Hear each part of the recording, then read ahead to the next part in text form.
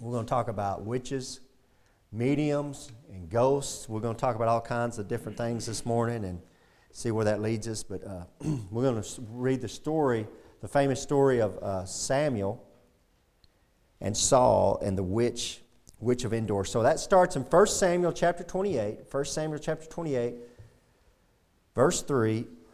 Now Samuel was dead, and all Israel had lamented him, and buried him in Ramah, even in his own city. Now Samuel was a great prophet that was the one that anointed Saul to be king. And then when Saul did, we're going to read that in a minute, when Saul didn't do what he was supposed to do, then God rejected Saul, and then God took David and chose David. And when God chose David, he sent Samuel over there. Samuel anointed David. So Samuel is one of the greatest prophets in the whole Bible. And he's got an amazing story in himself. Well, Samuel now has passed away. He's died. And everybody's crying over that because he was a great prophet there in the middle of verse 3. And Saul had put away. Now Saul was the king of this time. And Saul had put away those that had familiar spirits and the wizards out of the land. Now Saul, of course, was king of Israel at this time, and David was anointed to be king, and Saul was very, very jealous of David. Saul had went out trying to kill David, chase David, threw a spear at David, threw a javelin at David. David's on the run, so much so that David went over to the Philistines, and David's living with the Philistines at this time when Saul comes, when all this story is taking place. So Saul, it says here, Saul had run all those that had familiar spirits and the wizards out of the land. What's a familiar spirit? A familiar spirit is an unclean spirit that's familiar to you. We would say sometimes somebody would be demon-possessed. A familiar, like they know you by name, you know them. It's a spirit, an unclean spirit that associates with you on a regular basis. You've seen these kind of people. They'll go on these talk show hosts and they'll be like, I can contact this dead guy from 1,000 years ago, and he can give me this knowledge of the ancients. And you see, it used to be all the time on TV, these idiots doing that. And they go in a trance and they start talking like that person. Has anybody seen them doing that? The mediums doing that kind of stuff? That's somebody who has a familiar spirit. It's an unclean spirit. Now, the Bible calls them unclean spirits and spirits. The modern day term is demons. That's not necessarily the best term, but that's a modern day term. But the Bible term is an unclean spirit. Now, a familiar spirit is somebody it's not just an unclean spirit that comes in. It's somebody, you're familiar with them. You're talking to them. They're talking to you. They're working through you. We'd call them, people that would have one of those, we'd call them witches or mediums today. Verse 4. And a wizard would be a male witch. Wizard would be an equivalent of a male witch. Verse 4, and the Philistines gathered themselves together and came and pitched in Shunem, and Saul gathered all Israel together, and they pitched in Gilboa.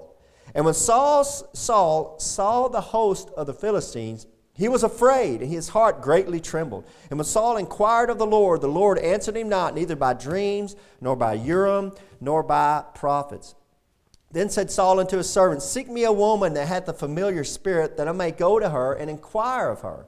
And his servant said to him, behold, there is a woman that hath a familiar spirit at Endor. So I want to preach this morning on the witch of Endor. Or I've got another name for this title for this sermon. The sweet, kind, reassuring, demon-possessed witch. And I'm going to show that to you. She's the sweetest, kindest, reassuring woman you'll meet, and she's a demon-possessed witch.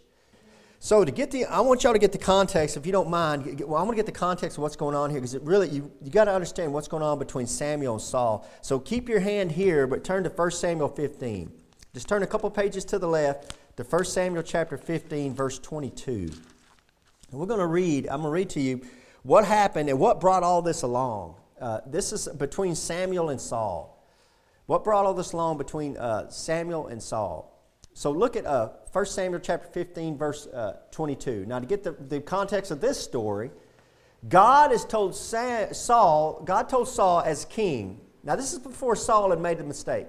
He told Saul, I want you to go and I want you to kill all the Amalekites. Every single one of them. Now, this is where people really bash the Bible. Atheists really get on about the Bible. Because God says in that verse, and you can go home and read it in chapter 15. Go home and read chapter 15. God says, I want you to kill the women, and I want you to kill the children. I want you to kill all of them. Now, why would he do that? Well, the Amalekites, they're the ones that came out against Israel when they were coming out of the land of Egypt. When God was bringing them out of the land of Egypt, they were as a people coming out from Egypt, trying to go to the land of Israel. Well, here comes the Amalekites. Now, they're a descendant of Esau. And here they come, and they started fighting. That famous story where Moses has his hands held up, and when Moses' hands were let down, they would lose the fight, but when Moses' hands were held up, they would win the fight. That's Amalekites that they're fighting with. So God says, I want you to go in, I want you to destroy every one of them. Now, number one, don't worry about the children. God's got them in His hands. Amen? I mean, He's got them. God's got all the children in His hands. We've already figured that out last week, that God does not hold a child accountable for his sins until the age of accountability. And we studied that last week, got into that last week. And number two, God's got foreknowledge. God knows why He's doing what He's doing. This king that Saul let go, because Saul doesn't do what God wants him to do. Saul doesn't kill that king Agag. That king Agag, his descendants, some of them get away because whenever it comes to Esther, the story of Esther, you remember Esther? And there's the evil Haman, and Haman tries to destroy all the Jews, and he almost got it done. He was a direct descendant of the guy that God told Saul to kill, that Saul didn't kill, that Samuel has to end up killing. So one of them got away. Saul didn't do what he's supposed to do, and that's why God had done it, because years later, they were going to wipe out all of God's people. And let me give you the third reason why, to explain why God does what He does. He's God. Amen. He's your creator. Amen. He can do what He wants. He created you. He can destroy you. He can flip you like an ant off a piece of bread or whatever. He can do whatever He wants to do to you. Amen. And when you start understanding that He's God and that you should fear Him as God, it'll bring fear to you and humble you, and maybe you'll get saved. Amen. I believe in God, and I believe God could kill me right now if He wanted to. I fear God for that. But I know Him now as my Heavenly Father, and I trust Him whatever He's going to do. But the point is, He's my Creator. When I say God, understand God means He's the Creator and all-knowing, all-powerful. You better worship Him, and if He does something, you better not question it. You better say, what's He doing? I'm going to get out of the way. He's God. So, and if you think these are two different gods, I've had somebody tell me that. The God of the Old Testament is not the God of the New Testament. Let me tell you something. You haven't read all the way through the rest of the New Testament. You're reading Jesus Christ teaching us how to deal with each other. You're not looking at how Jesus Christ deals with nations at the end of Revelation. Get down there where He's stomping on people and there's blood running to the horse's bridle for 200 miles. When you read that, you'll see that's the same God. It's the same God of judgment. It's the same God. So what happened was Saul didn't do what God wanted him to do. So Saul said, God said about Saul, He said, I'm done with you. I don't want you to be my king anymore. And what happened was when Samuel showed up, God had told Saul, I want you to kill all the people, and I want you to kill all the sheep, cattle, nothing. Destroy everything. They've been polluted. Well, Saul doesn't obey. And Saul brings some of the sheep. And so what Saul does, Saul brings some of the sheep, and Samuel's late to showing up, so Saul starts sacrificing sheep. Samuel shows up as the prophet, and he said, why did you not obey God? He said, we did obey God. He goes, then what's all these sheep I hear? He said, well, the people did it. Saul said, the people brought them. And they brought them up here, and it's every good politician blames the people. The people did it. It's their fault. And that's what that's what I'm trying to lead it to in verse 21. Look at 1 Samuel chapter 15, verse 21. And the people, this is Saul speaking, but the people took of the spoils, sheep and oxen, the chief of the things which should have been utterly destroyed, to sacrifice unto the Lord thy God in Gilgal. Saul, you'll find out, is very religious. Very, very religious. He's doing all the things a religious person does. He's sacrificing. He's worshiping God through sacrifice. But here, verse 22 is what we were talking about in Sunday school this morning. And Samuel said, the prophet of God, hath the Lord as great delight in burnt offerings and sacrifices as in obeying the voice of the Lord. He said, does God care as much about sacrificing an animal as He does as you listen to what He told you to do and do what He told you to do? Guys, you can go to church every time the doors are open, but if you're not obeying God and living the kind of life God wants you to live, you're not any kind of Christian at all. Amen. in God's eyes. He'd rather you live a good Christian life and do what He wants you to do and not be able to make it to church all the time. And that's me speaking that I think you should be at church every time the doors are open. But I'm telling you, that's how God sees it. God doesn't see it like we see it. And that's what Samuel is telling Saul here. Behold, to obey is better than sacrifice, and to hearken than the fat of rams. Amen. It's better to obey, to do what God wants, than to sacrifice, to make these religious things. Listen, religion is dead works. That's all religion is. There's very, very religious people around us, very religious people, and very dead religions. And it's going to send them straight to hell. Because religion will kill you. Religion is just dead works. A lot of what we do in this church can be considered religious dead works. Some of us sing, you don't care what you're singing. You're just singing along because everybody else is singing. You're not worshiping the Lord while you're singing. When we pray, some of you are already thinking about what you're going to eat when we get out of church. So you're not in the prayer service. And when I'm preaching, you're already thinking, I wish you'd shut up. It's almost time. I want to get out of here. That's a dead work. That's very religious. And he goes on to say in verse 23, Samuel to Saul, for rebellion is as the sin of witchcraft. And that's what we're going to study this morning, witchcraft. You think witchcraft is evil? Yeah, it's evil. Well, God says in the Word of God there, Samuel reminds Saul that rebellion is as the sin of witchcraft. Your rebellious heart, when you don't want to obey God, when you don't want to do what God wants you to do, that's as evil as witchcraft. He goes on to say, and stubbornness is as iniquity and idolatry. You make fun of somebody falling down in front of a false god that's carved out of wood and praying to some wood, and you're making fun of them? Well, your stubbornness is just as evil. Because thou hast rejected the word of the Lord, He hath also rejected thee from being king.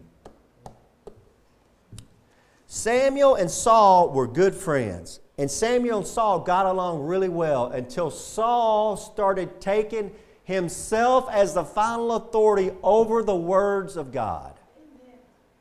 That's where Samuel and Saul parted ways.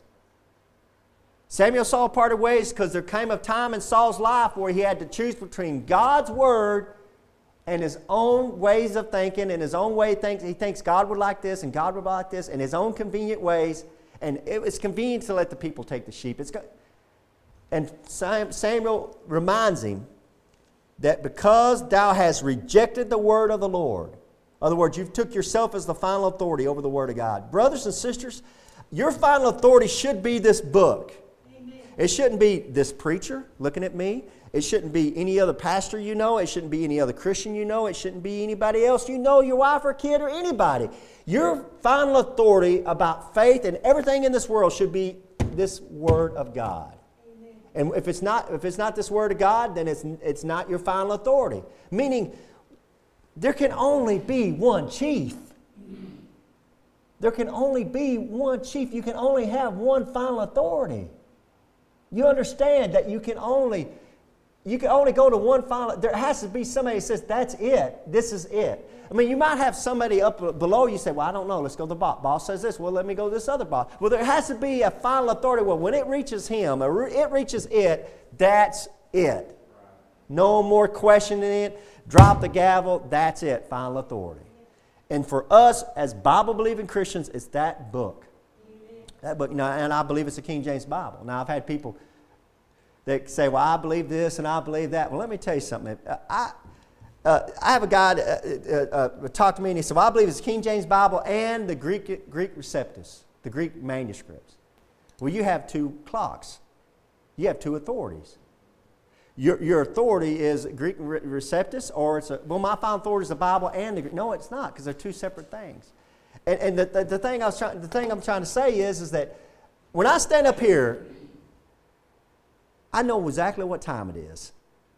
I have one authority. I have one clock. There's a famous saying by a guy, I think his last name is Lee, said, a man that has two clocks never knows what time it is, but a man with one clock is always sure. That's a great saying. It means that when you have one authority, you always know where you stand. But when you have two authorities, you're never quite for sure what's going on. Your clock might be wrong. You might argue with me and say, well, your clock's wrong. It might be, but at least I know where I'm at. And you know where I'm at. You know where I'll be. Because if you look at that clock, you'll know where I'll be. Because that's my final authority. That's my final authority. So if you're still with me in chapter 15, real quick, verse 35, and Samuel came no more to see Saul until the day of his death. So Samuel and Saul, they parted ways, never seen each other. But notice, nevertheless, Samuel mourned for Saul, and the Lord repented that he had made Saul king over Israel. Samuel loved Saul. Back in 1 Samuel chapter 28, Samuel loved Saul. Saul loved Samuel. There was a great friendship there. And it's real obvious in the Scripture that they had a great care for each other. So now we go back. Now Saul's at the end of his kingdom. It's about to be the end of his kingdom. And the Philistines are coming down. They're going to fight. Now David's on their side. But David's not allowed to go. So they're going to fight, and Saul in we'll go back to 1 Samuel chapter 28. Let's go back. Let's get down deep into this. Verse 5. And when Saul saw the host of the Philistines, he was afraid, and his heart greatly trembled. Saul was afraid. And he's afraid of what he's about to see because there's a big bunch of them. There's nothing like fear to bring a man to God. Amen. There's nothing like fear to bring a man to God. And there's nothing like the fear of death to bring a man to God. And Saul, as he sees this as a king, and he sees this great army, and he knows there's no way I'm going to be able to stand up against this. There's just no way. He has a fear, and he has a search for God, and he goes into the very next verse, verse 6. And when Saul inquired of the Lord answered him not, neither by dreams, nor by Urim, nor by prophets. The Lord wouldn't talk to Saul. The Lord was done with him. Now, there's no doubt that Saul was praying, and those prayers were hitting the top of the ceiling and going no further, and there was no answer back from God. God was known to answer his king, and known to answer the king. God was known to answer his prophets, to speak, and the prophets would come and say, "Thus saith the Lord," and he had nobody telling him. Nobody's talking. And it said that the Lord wasn't talking to him through dreams. Do you know the Lord can talk to you through dreams? The Lord can talk to you through dreams. And the Bible says, nor by Urim. Now, Urim, that word Urim, that's a strange thing right there. Urim means lights. That word Urim means lights. And what that goes back to, and this is very interesting, brother, it goes back to the breastplate, the Urim and Thummim. Now, go back and we did this study a long time ago in this church, but I'm going to tell you, it's basically a modern-day computer. And people, oh, Brother Keegan, you're always saying something. No, I'm serious. Go back and study Exodus 28, study Exodus 39. Those two chapters. You'll see the breastplates being made. And you had these jewels. I'll call them jewels or gems. The different stones that were put in here. Each one represented a tribe of Israel. And on each one of these colored stones was engraved the name of the tribe on this breastplate. And when God told him to make it, he said, I want you to take gold. I want you to beat this gold out, make it very, very thin. And he goes, I want you to cut it into wires. And then I want you to run these wires all through here and to connect it up, all this gold. And you got the pouches with the gold. Everything's gold. And he basically looked like a circuit board. And then they said, put this Urim and Thummim in there. You say, well, what was a Urim and Thummim? Nobody knows. Nobody knows where this stuff come from. But it appears to be almost like a battery, like a positive and a negative. And they put this in this pouch, and when they did, what would happen was they would say, they'd have the ephod, and they'd say, God, should I go down to battle? And it's like this, it would light up. Doot, doot, doot, doot. And it would light up the letters, and that would tell them, like an A and a B, an N and an O, so that no, or a Y and an E and an S. Yes, God was talking to them and could be able to communicate to them through this ephod, through the high priest, and there was only one. Called lights. It would light up. Very strange. What does that sound like today? It sounds like a Ouija board. If you know anything about mysticism and the occult, it sounds a lot like a Ouija board. Everything the devil does is a copy of God. And what God's doing.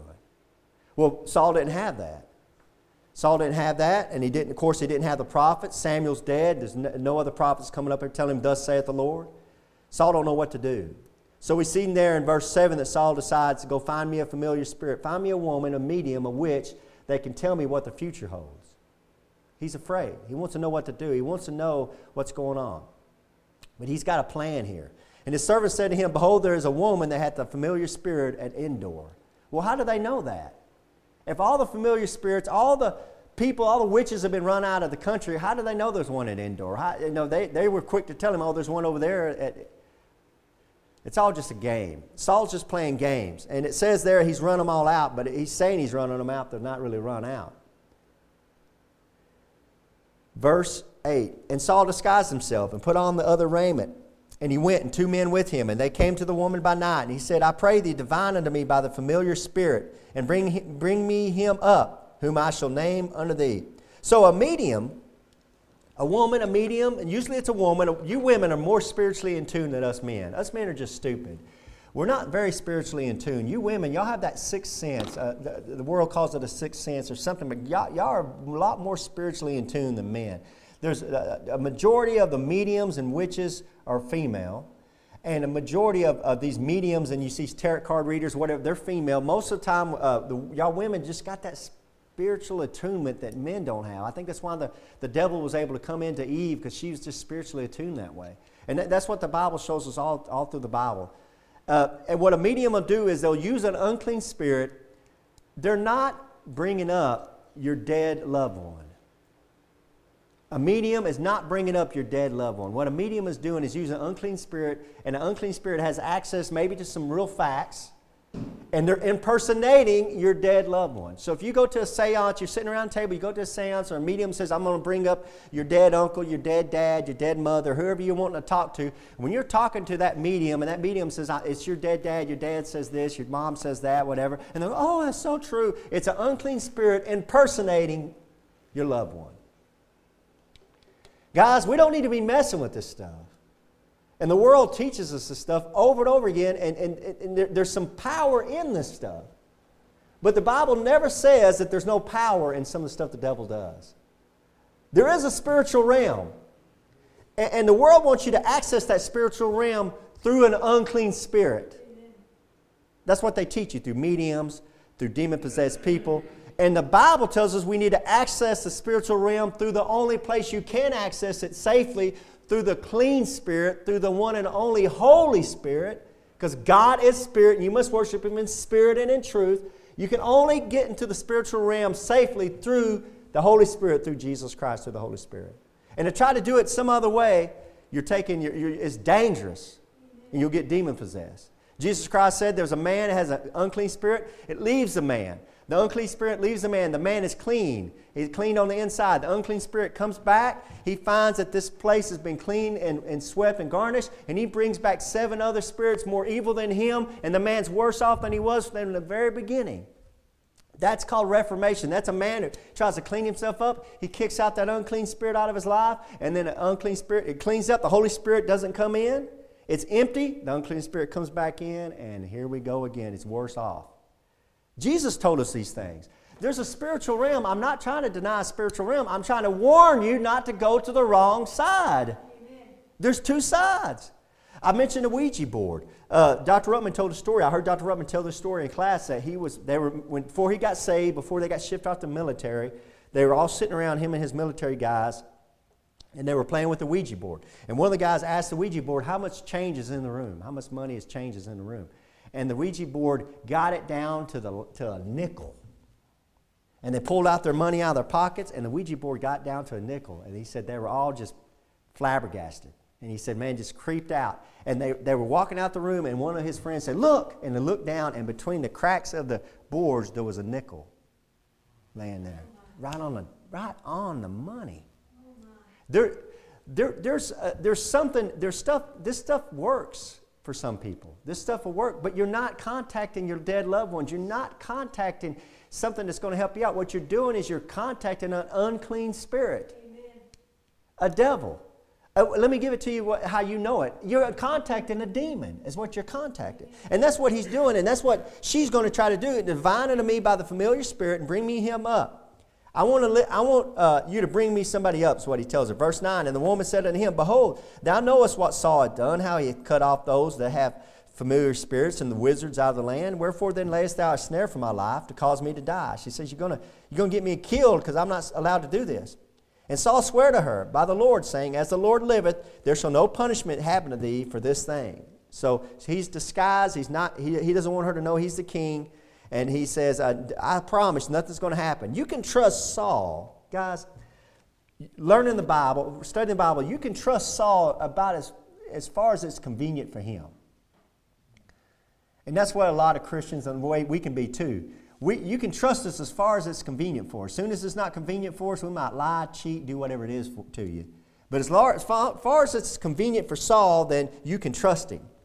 And it's not going to be very convenient. Verse 11, then said the woman, whom shall I bring up unto thee? And he said, bring me up Samuel. What's interesting about this, in Saul's darkest times, he wants to go to his spiritual leader. He wants to go to his spiritual leader. And he remembers his spiritual leader and his friend. And he wants to talk to Samuel.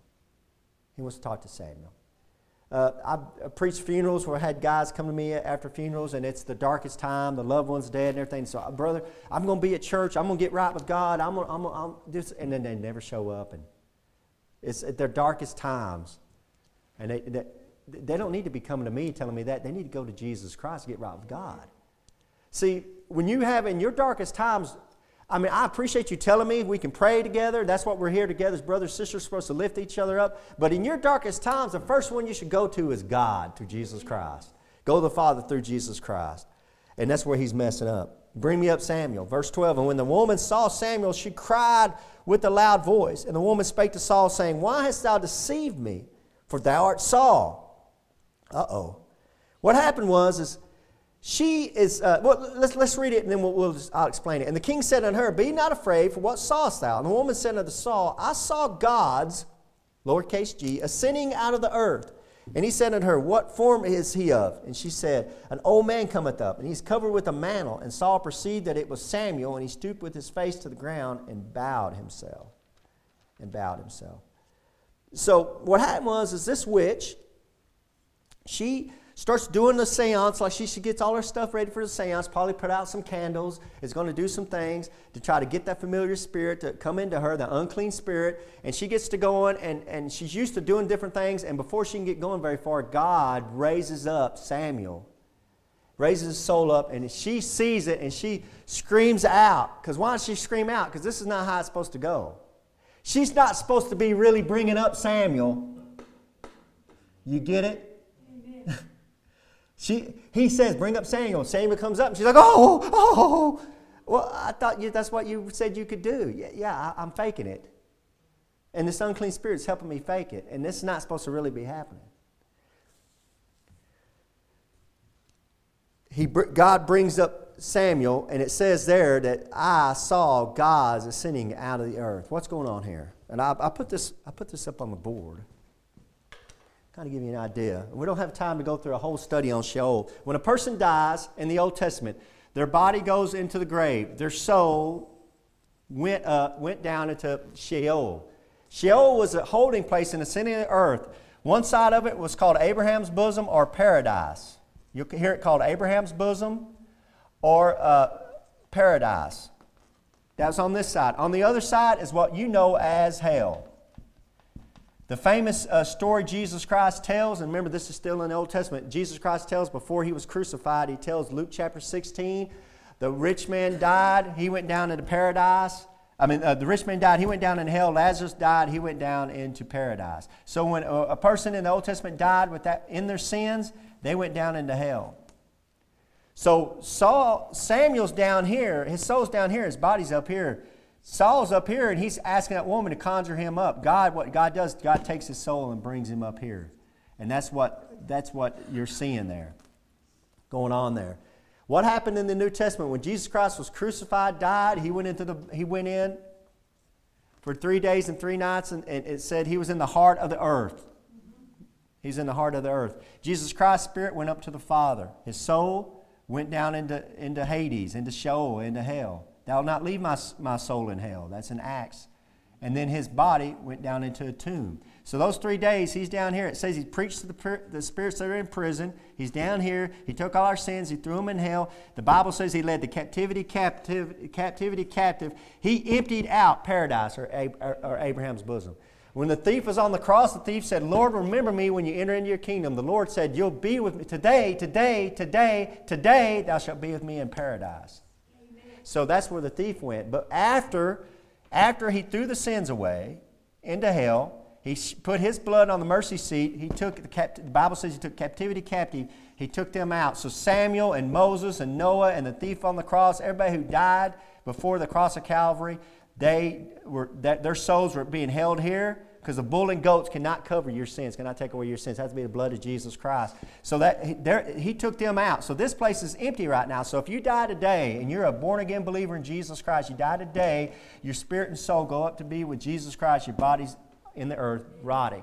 God's going to come down at the rapture and give you a new body likened unto Jesus Christ. You'll get a new body. That soul and spirit will go back in that new body. You'll be a Trinity again. If you die without Jesus Christ today, your body goes into the grave. Your spirit, the spirit that's causing you to live, goes back up to be with God. Your soul goes into hell waiting for the great white throne judgment. So that's what's going on and all that mess right there. That explains to you why Samuel comes up. Samuel wasn't soul sleeping. His soul was down in paradise, in the holding place down in Sheol. The Bible, the word for it, the Hebrew word for it is Sheol. So these angels evidently, verse 13, I saw gods. Those are angels bringing up Samuel. So they bring up Samuel. People say, well, I've seen a ghost. Well, what you're seeing, you're not seeing a dead person walk around. You're seeing an unclean spirit that's presenting himself as a dead person. That's what you're seeing. I'm not telling people they're not seeing ghosts. I'm not telling people they're not seeing things. I'm not telling people that there's not things that in a house that's causing the dishes to fall. I'm not telling you there's not a spiritual realm. I'm telling you there's a bad side of that spiritual realm and there's a good side. And you got to pick. And there's only one good side. It's through the Holy Spirit. Everything else you're seeing is unclean spirits. It's demonic activity. It's the devil working in this world. Amen. That's what you're seeing. And mediums, witches, all the stuff that they're doing, that's what's going on. And there's power in some of that stuff. The devil has power in this world. Man, before I got saved, I told you a story. This is a kind of a personal testimony. Before I got saved, I was into witchcraft. I was doing all kinds of things. I stole a witchcraft book from the local bookstore, took it home, me and a friend. We got to trying to conjure up demons. We got to trying to conjure all this stuff up. One of the things we did is I was studying that book. It said you stand behind somebody in a grocery store line, and they've got you know how they have those candy bars in a grocery store line. This book would teach you that it's all about power over other people. Witchcraft is. So it would teach you that you would stand behind somebody in a grocery store line, and they have the candy bars on each side of it, and you'd stare at the back of their head, and you would, in your mind, you would say, pick up a candy bar, pick up a candy bar, pick up a candy bar, pick up a candy, and that's what you're doing. And what you do is you try to get power over their mind, and then you try to get them to pick up a candy bar. And then when you got good at that book said, when you got good at that, then you would say, what kind of candy bar to pick up? And I remember as a person, as a young teenager, trying some of that, and it seemed to me like it was working. Now, in that same book, it said, listen to me if you're going to listen to anything I say this morning, listen to me. In that same book, witchcraft book, it said, don't try this on a Christian because they're too dumb for it to work. Now, as a young teenager, even as a hate-filled young teenager, I understood. I know some Christians that aren't dumb. Now, I didn't know what was going on there. What? But now I know that I'm a born-again believer in Jesus Christ. This stuff don't work because I got the Holy Spirit in them. Amen. Guys, I mean, you'd be surprised what I believe and don't believe. What I do believe is that Jesus Christ is the only way. That you're going to go through that. The Holy Spirit's the only way, and that's the only clean spirit. Everything else is a raven. There's only one dove. Everything else is ravens and unclean spirits and unclean birds. All that stuff is unclean. And everything you see, when you see a ghost, you're seeing an unclean spirit moving and working in this world, manifesting out. What are we doing worshiping? What are we doing celebrating Halloween? What are we doing? We're hypocrites. It's not the devil's birthday. I'm not so foolish to say it's the devil's birthday. It's a time that they celebrate demons, unclean spirits, ghouls, and goblins. At the very least, make your kids dress up as something that's not a witch or a zombie or whatever wicked thing they got going on today. I've heard of churches having fall festivals. That's okay, whatever. The women go down there dressed as witches. Amen. True. I'm not making this stuff up. All right. I know I'm getting off on a tangent. Verse 15. Verse 15. Well, end of verse 14, I'm going to show you one more thing about Saul where he messes up. And Saul perceived that it was Samuel, and he stooped with his face to the ground and bowed himself. Saul worshiped his religious leader. See how he's bowing himself? He's worshiping Samuel. Oh, Samuel comes up. There goes Saul. He's a king. What is a king doing getting down on his knees? He's a king. And he's bowing down to his religious leader. He's messing up. Saul has it all wrong. See, from the very beginning, it wasn't God's words. It was Samuel's words he was obeying. See, Samuel said, you've disobeyed God's words. In Saul's mind, no, I'm not. I'm disobeying your words. Don't be mad at me, Saul. Help me out. Don't be mad at me, Samuel. Help me out. These people are mad at me. Help me do this stuff. If you read that chapter 15, you'll get the gist of what I'm trying to tell you, what Saul was doing. Saul was like not afraid of God being mad at him. He's afraid of what people thought of him and what Samuel thought of him. And even here he says, I'm afraid I'm about to die. God's not hearing me. I'm going to go and get Samuel. Samuel comes. I'm going to fall down between He needs to fall down before God. Amen. And worship God. And that's where he's getting it wrong. Look at verse 15. And Samuel said to Saul, Samuel's going to speak to him, why hast thou disquieted me to bring me up? And Saul answered, I am sore distressed. For the Philistines make war against me, and God is departed from me, and answereth me no more, neither by prophets nor by dreams. Therefore I have called thee, that thou mayest make known unto me what I shall do. I don't know what to do. God's not talking to me. Well, don't you think you need to get right with God? God's the one that you need to get right with God. We'll look at verse 16. Then said Samuel, wherefore then dost thou ask of me? Samuel says, why are you asking me? Seeing the Lord is departed from thee, and is become thine enemy. Oh, that's the worst thing that can happen to a man, God become your enemy. Amen. And the Lord hath done to him as he spake by me. For the Lord hath rent the kingdom out of thine hand, and given it to thy neighbor, even to David. Samuel tells him what he already knows. Listen, you didn't obey God's words that came through me. They're God's words, but they're coming through me. And he told you David's the new king.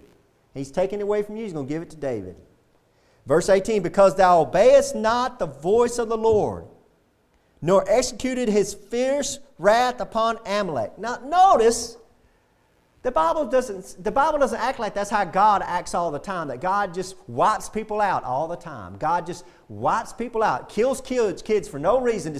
That's not the God of the Bible. It says there that it was his fierce wrath. They did something to make God really, really mad. That's what brought that on, the Amalek, for him killing all of them. That's what brought it on. It's his fierce wrath. Our God is merciful. Amen. He is merciful. But man, if you keep doing it, you can get him really mad at you. Amen. And boy, you don't want that. Upon Amalek, therefore hath the Lord done this thing unto thee this day. Moreover, the Lord will also deliver Israel with thee into the hand of the Philistines. And tomorrow shalt thou and thy sons be with me. The Lord also shall deliver the host of Israel into the hand of the Philistines. Ooh, that's not good. I bet he's wishing he didn't bring him up. He said, another thing I'm going to tell you right, you're going to be dead tomorrow. And he said, you're going to be with me. Now, when he says with me, he doesn't mean in this side of Sheol. He means Saul's going to go to that side. I believe Saul went to that side of Sheol. Jonathan probably went down there with Samuel. Well, I know Samuel. Yeah, Jonathan would have went down there with Samuel. Verse 20. Then Saul. Okay, how's Saul going to handle this?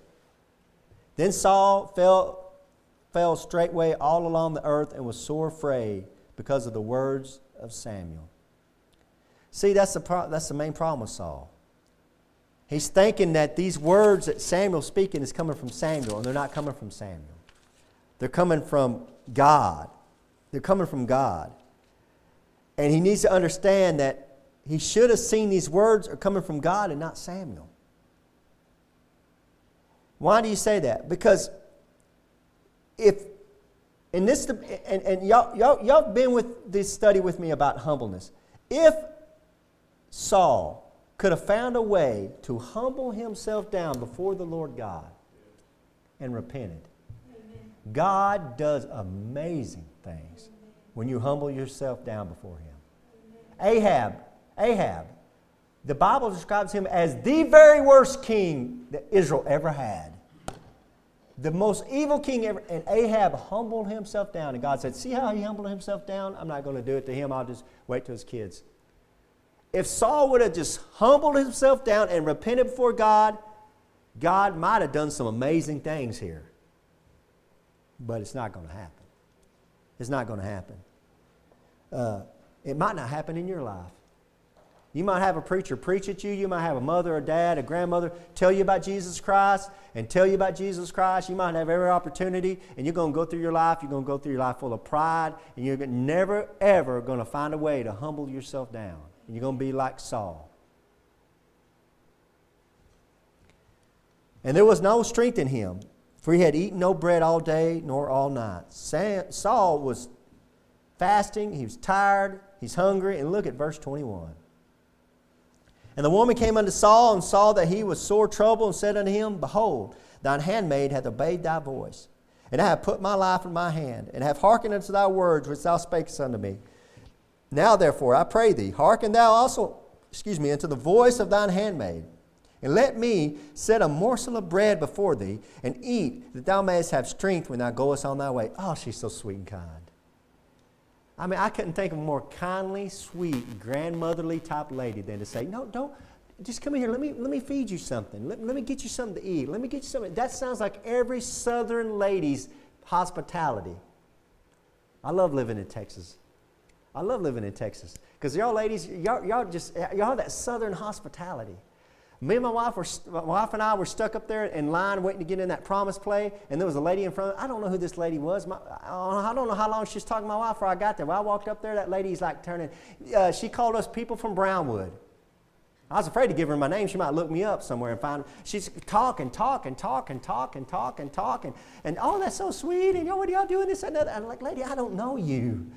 What are you doing? And that's how people are down here in Texas. That's how people are in the South. The women like that are in the South. And that's how this witch is. Very sweet. Very, very sweet. Look at verse 23. But he refused. He doesn't want to eat. And said, I will not eat. But his servants together with the woman, compelled him. And he hearkened unto their voice. So he arose from the earth and sat upon the bed. They just killed him. They just damned his soul to a devil's hell. Said they compelled him. You know what they probably said to him? Saul, everything's going to be all right. Don't listen to what Samuel said. Everything's going to be okay. I mean, Samuel's dead. I mean, it's just a ghost. Samuel, we don't know that Samuel's right. But Saul probably said, but Samuel said he's speaking for God. No, you can't take that stuff. You can't get so religious. Now come on, calm down. Everything's going to be okay. And everything's not going to be okay. I believe, now I can't prove this, of course. We won't know until we get to heaven. I believe that Saul was just this close to repenting and humbling himself down and getting right with God. He was that close. He came to his best friend, raised his best friend. His best friend told him again, you're not obeying God's words. And he's just this close. He's heartbroken. He's sick. Something's not right. And then they come along. The sweet, kind, reassuring, demon-possessed witch comes along with all those sweet, kind words. And he sits down, and he rose from the earth and sat upon the bed, and the woman had a fat calf in the house, and she hasted and killed it and took flour and kneaded it and did bake unleavened bread thereof. Oh, she's a good cook. And she brought it before Saul and before his servants, and they did eat. Then they rose up and went away that night. Don't be fooled. Amen. Brothers and sisters or friends of any kind I have, please do not be fooled by that sweet, kind, reassuring words from a demon-possessed witch. Amen. Why are we so quick to listen to what the world tells us and forget what God's been telling us? On this time of year when everybody celebrates, they've had people have Halloween decorations out for a month and a half. They put them out. I mean, it was like July, people putting out. They love Halloween. They love to worship this stuff. They love to celebrate the dead and spirits and ghosts and witches and medium. They love that stuff. They love to be afraid. They love to be afraid. They love to be afraid, but they don't know real fear. Because when my mom passed away, and I wasn't even that right with God when my mom passed away, I didn't want to have anything to do with Halloween. You know why? Because it talked about death and dead things. And my mom was dead. And I didn't want to think about it. It bothered me. It troubled me. That's not of God. That's not of God. That's not of God. I want to think about my mom being alive in heaven. I want to think about my mom being alive forevermore up in heaven. And what this stuff does, it makes you think on the physical side of things. And if it makes you think about anything spiritual, the physical side of things of death and blood and guts, if it thinks about anything spiritual, it's going to be the unclean spiritual side. What are we doing worshiping Halloween? We shouldn't be doing that. That's just my advice to you guys. Take it or leave it. Take it or leave it. If you don't know Jesus Christ as your Lord and Savior, let me give you some really, really good advice. No matter how harsh the Lord's words seem, and sometimes God's words seem pretty harsh, it's the truth. And you need to just look the truth bald face in the face and say, okay, that's the truth. What do I need to do now? What you need to do is you need to get down on your knees. You need to confess your sins. Say, I know I'm a sinner. I know I'm going to hell. I know I deserve hell, but Jesus Christ, will you save me? And the Holy Spirit will come in, that spirit you don't know nothing about, because all you know about is unclean spirits. That Holy Spirit will come in. He'll make you alive. You'll have a smile. You'll have joy. And the Bible says that perfect love casteth out all fear. You won't have that fear anymore. You'll be like, oh, I can't wait to get in. And you'll get along. You'll get so full of the Holy Spirit, you'll start seeing all this unclean stuff in the world, and it'll bother you. It don't bother you right now because you have unclean spirits. That's why it don't bother you. If you have the Holy Spirit, it bothers you. When you know how clean something is, and you compare it to everything else, it sure does make it look really, really, really filthy. Come on down and take Jesus Christ if you don't have Him. Dear Heavenly Father, Lord, thank you for your grace and mercy, Lord God. Father, I just pray, Lord, if there's anybody that's dealing with some kind of spiritual battle, Father, I just pray through your Holy Spirit, Lord God. You'll win that battle for them, Lord God. Give them the strength, Lord. And Father, there's any kind of Christian that's battling some of this stuff, Lord. Maybe they've kind of started dabbling in the occult and the horoscopes and the different spiritual realm, Lord God, that's not with you, Lord. I just pray, Father, that you'll help them get out of it, Lord. Give them the strength to get out of it, Father, and help them to see the truth, Lord God. Give them the light, Lord God. They can get out of that darkness, Father. Lord, we thank you that you are the light and that you contrast the darkness, Lord. Thank you that you are clean. And you are the dove, Lord God, and you contrast the raven and the darkness, Lord. Father, we thank you, Father, that you are all these things, Father. And we thank you that you put up with us, Lord, and we thank you that you are an incredible God, that when somebody humbles themselves down, Father, you will come in and save them, Lord. We thank you for that. Thank you for being merciful. Thank you, Lord, that we're approaching you on a throne of grace and not a throne of condemnation. And I'm praying all this in the name of Jesus Christ. Amen. Hello, friends. This is Pastor Keegan Hall of Indian Gap Baptist Church of Indian Gap, Texas. If you'd like to contact us, you can do it at IndianGapBaptist.com. On the internet, it's IndianGapBaptist.com. But I have a question for you. If you died tonight, do you know if you would go to heaven? You know, if you're not sure, let me show you a few verses out of the Bible so you can know if you have eternal life. The Bible says in 1 John chapter 5, verse 13, "These things have I written unto you that believe on the name of the Son of God, that you may know that you have eternal life, and that you may believe on the name of the Son of God." So that verse tells us there that you can know you have eternal life. And I want to show you how you can know that. Jesus Christ talked in John chapter 3, verse 16, and most people have heard this verse. "For God so loved the world that he gave his only begotten Son, that whosoever believeth in him should not perish, but have everlasting life." That's an amazing verse, of course, talking about how God gave Jesus Christ as a gift to the world. But verse 17 and 18, he went on to say something interesting. "For God sent not his Son into the world to condemn the world, but that the world through him might be saved. So the whole reason Jesus Christ came into this world was to save you, and to save me and you.